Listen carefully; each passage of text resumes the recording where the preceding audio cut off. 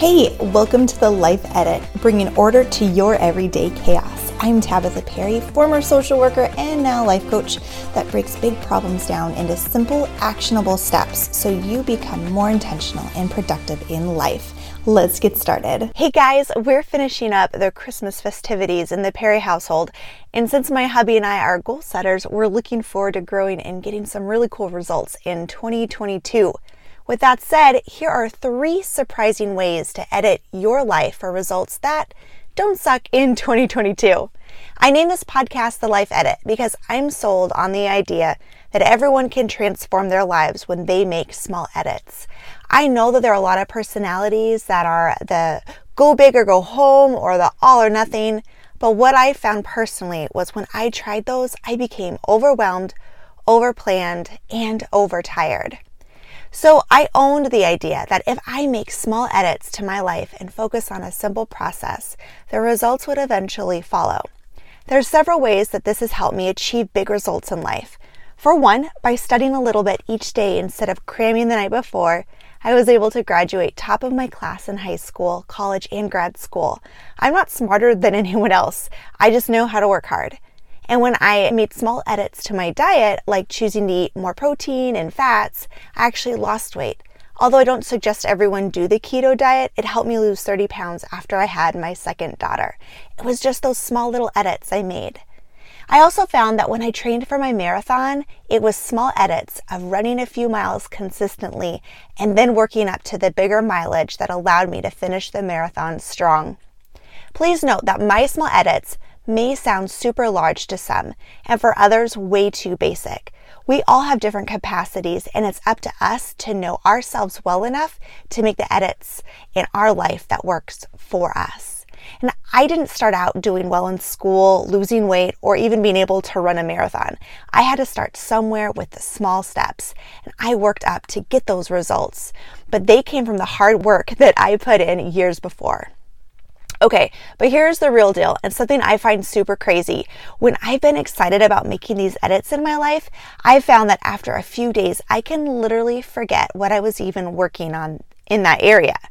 Because that good old saying of out of sight, out of mind is true. So that brings me to the first surprising way to edit your life for results that don't suck. Are you ready for it? Okay, here it is. Number 1, remind yourself about your goal daily. Some practical ways I've reminded myself and kept my eye on the goal was getting a dry erase marker and writing out my goal on my bathroom mirror. I've always created alarms in my phone, and so to wake up to, right? Well, I actually started creating alarms, not reminders, but actual alarms to go off during the day with something specific written in it. For example, this past year, I was trying to be more gentle and lighthearted. And so I had an alarm go off at 8:55 every morning to remind me to have a gentle spirit and to remain lighthearted.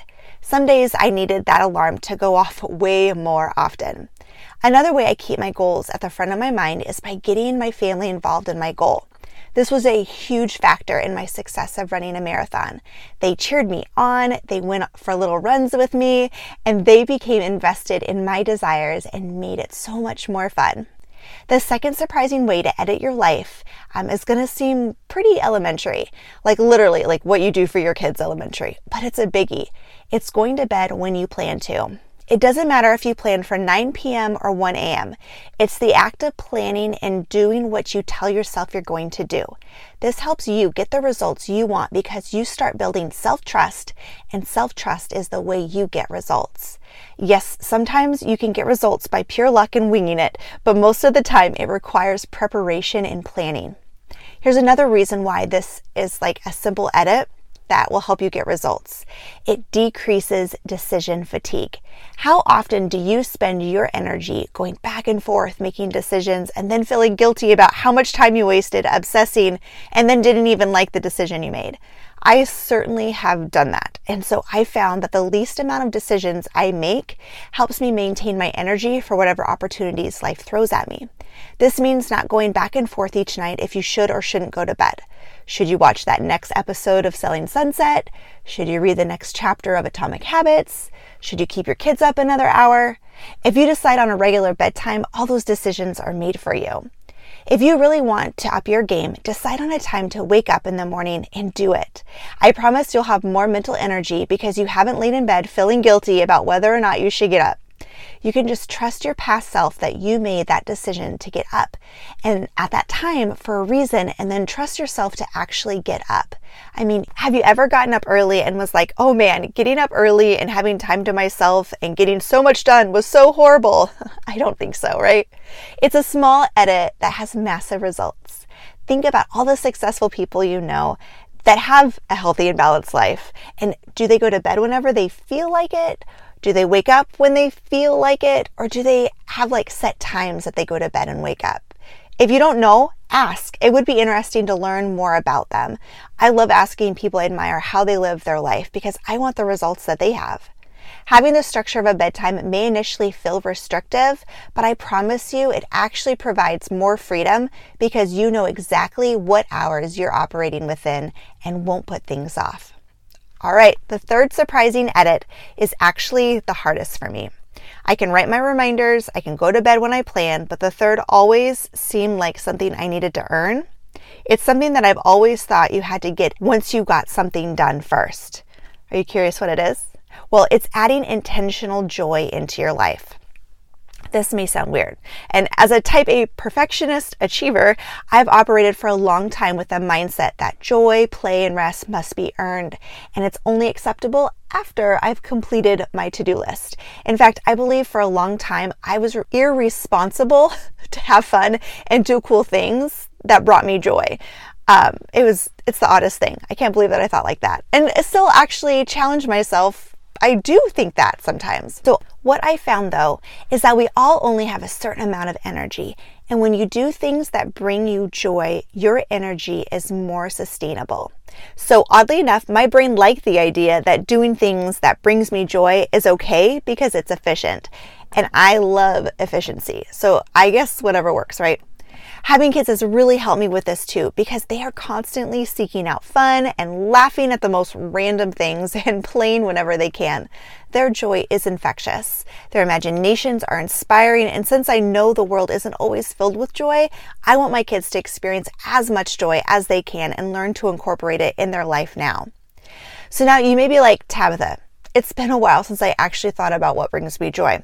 You are not alone. Like I said, I've had a hard time with that too. I've been there and many of my clients have been in that same situation.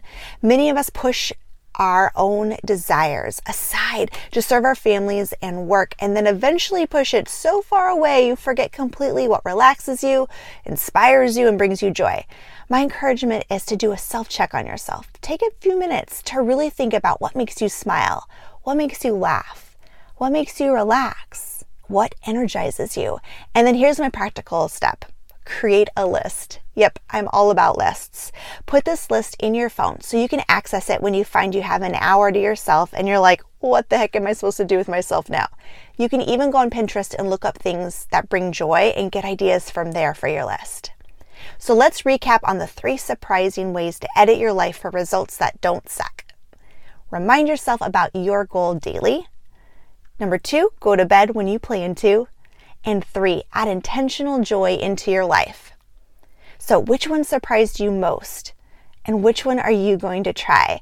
I encourage you to take one idea that jumped out at you and make it happen in your life. 2022 is right around the corner. So take one of those and put it to work. Thanks for listening. I can't wait to meet up with you in the next show. And make sure to follow me on social media at Tabitha Perry Life Coach to learn more ways to create order in your life and step into your fullest God-given potential.